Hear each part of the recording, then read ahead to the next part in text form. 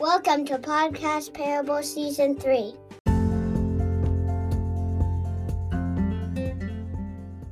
Welcome back, friends. Hope you had a great week. I am Courtney Lee, your host, and I am overjoyed that you have joined us today.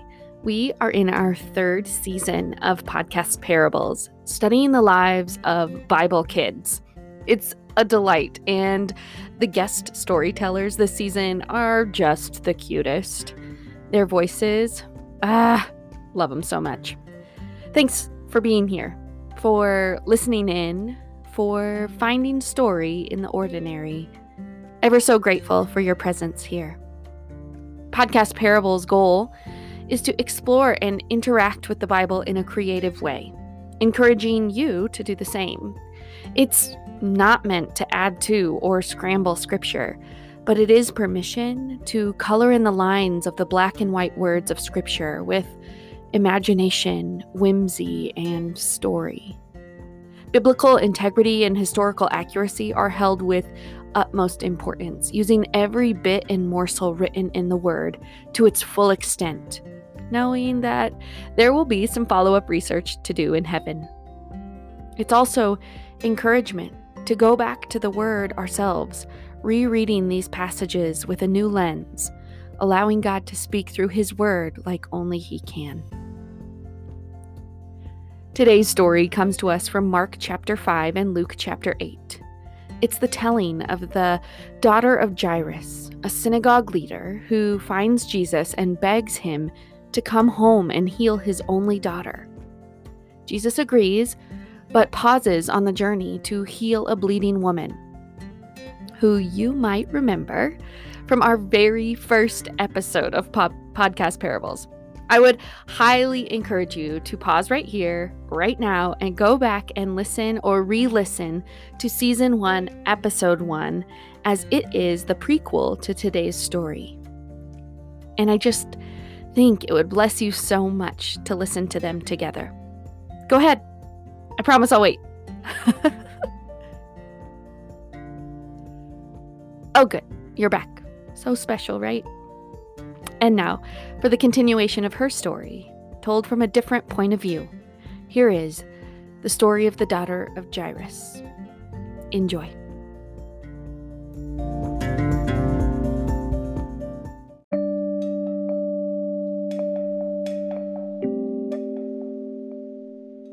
I didn't mean to get sick.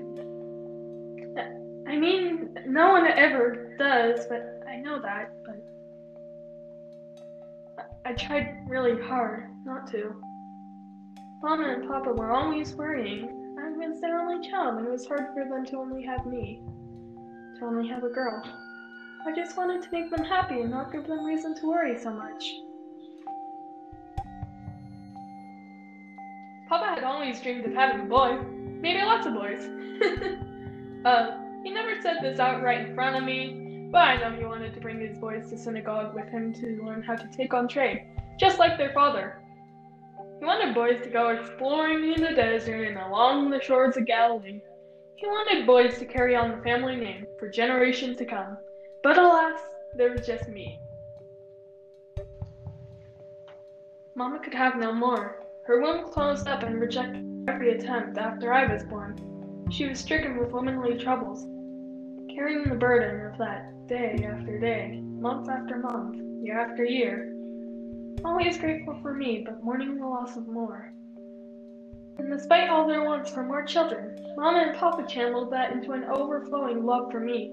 They cared and provided for me in every way possible.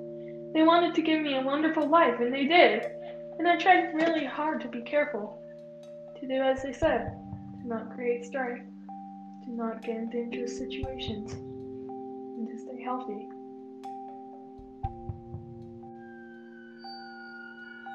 I tried so hard, but I still got sick. I tried so hard to fight it, but sicker and sicker I got. I tried.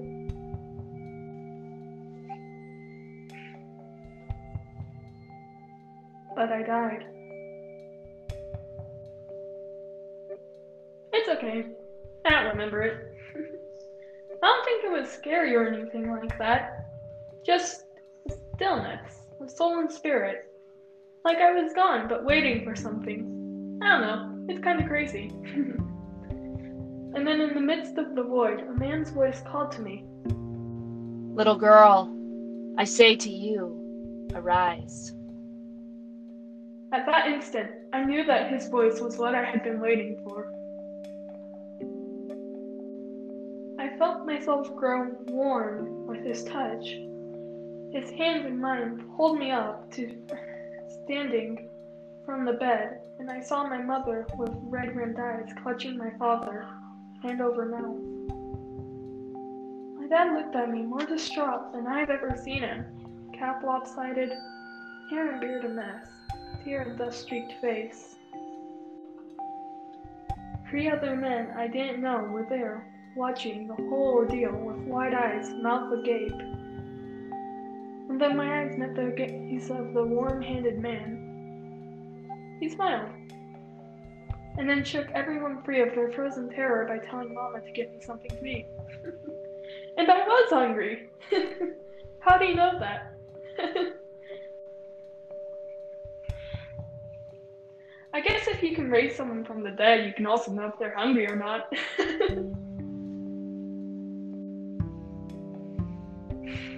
Mama set right to work pulling out everything we had, tea, bread, and oil, and a little bit of salted fish. Setting me at the table near the window, she began preparing a plate for me and plates for our guests, offering them to stay a while. I listened to their conversation as I waited, staring out the window. As the weepers and mourners began to leave, hearing bits and pieces of the story, the size of the crowd, how Papa found the man in town square, begging him to come heal me, about the holdup that stopped the procession, and the announcement of my death. Papa just couldn't get over it all, his voice getting all squeaky and emotional.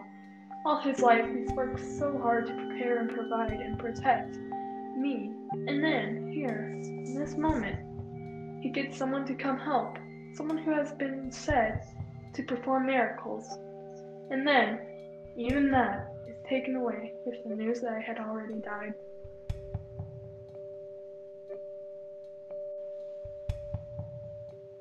He was minutes too late. Everything Papa had done was not enough. It was over.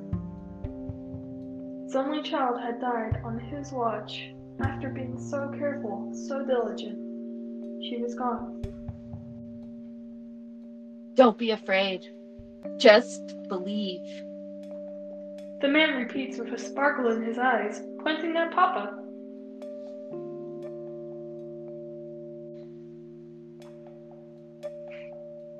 I think about that for a moment, getting lost in the story. As much as I needed life, Papa needed those words. The man brought us both back. Sickness had killed me, but fear had killed my father. And healing was available to all for this miracle man, standing in our house this very day. I looked away for a moment. And it was then I noticed a woman who was standing a ways off from our house. She must have not been a part of the professional mourners. She was just standing there, all alone now, like a statue, looking at me. Usually I would feel highly uncomfortable with something like this. But today, I felt unusually drawn to her. I don't know. Maybe when you've been brought back from death to life, things like this just happen. I got up from my table and slipped out the front door, putting my cover over my head, my eyes staying locked with this woman, whom I had never seen before. It was like we were connected in a way that could not be explained. Like, she knew what I knew, but neither of us could put it into actual words. As I drew near, I reached out to her, and we embraced, holding each other for a long time. The hug ended, and we looked toward the house, seeing the man watching from the window, holding his hot cup of tea with both hands. the steam enveloping his face, aglow with a kind of smile I had never seen before, his expression forever held in my most precious memories. I looked at the woman, a tear escaping her eye and rolling into an equally big smile, which made me laugh my biggest laugh. I grabbed her hand and led her inside. It was time to eat.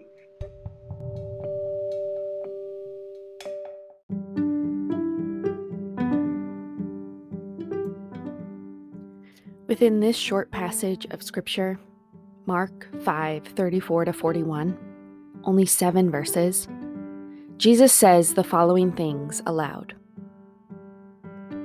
"Daughter, your faith has made you well. Go in peace, you have been healed." He says this to the bleeding woman. "Don't be afraid, just believe." He says this to Jairus. "Why all this weeping and commotion? The child isn't dead, she's only asleep." He says this to the crowd. "Little girl, I say to you, arise." He says this to the daughter of Jairus, all within those 7 verses. And I'm guessing that you fit into one of those categories today. Maybe you have been in hiding a long time and need to reach out to Jesus to experience his deeply restorative reconciliation. Take courage. Go in peace. Your faith has made you well. Or maybe you are encapsulated by fear and control and duty and need to experience the emptiness of all of that so Jesus can begin filling you back up with himself. Don't be afraid. Just believe. Or maybe you are part of a hysterical group of people gathered around something you don't believe should be so fragile, watching it die. Why all this weeping and commotion? Maybe you are in the dark yourself, not knowing why bad things keep happening, why it's so dark and so lonely, why life is the way that it is. Little one, I say to you, arise. It's time to eat, friends. It's time to take Jesus at his word and join him for lunch. Our hunger is for him and what he offers. All the best fruit of the Spirit. Love and joy, peace, patience, kindness, goodness, all of it. May we listen to his invitation today. It's time to eat.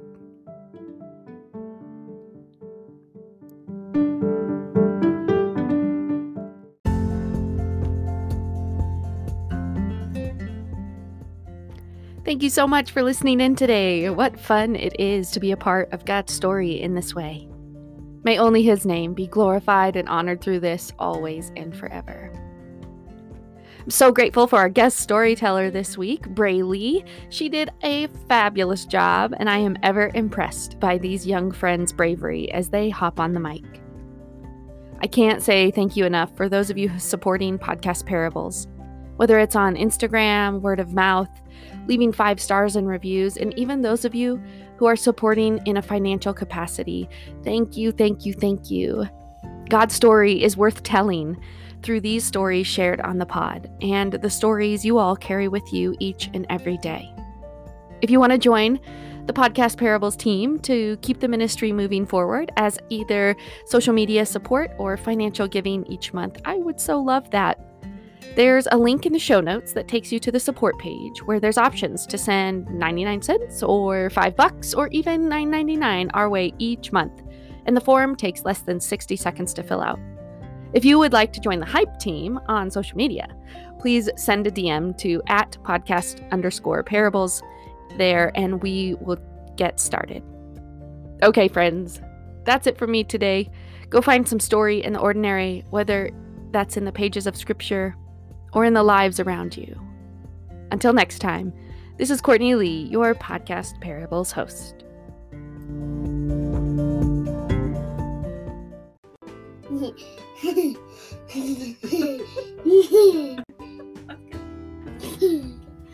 Thanks for listening.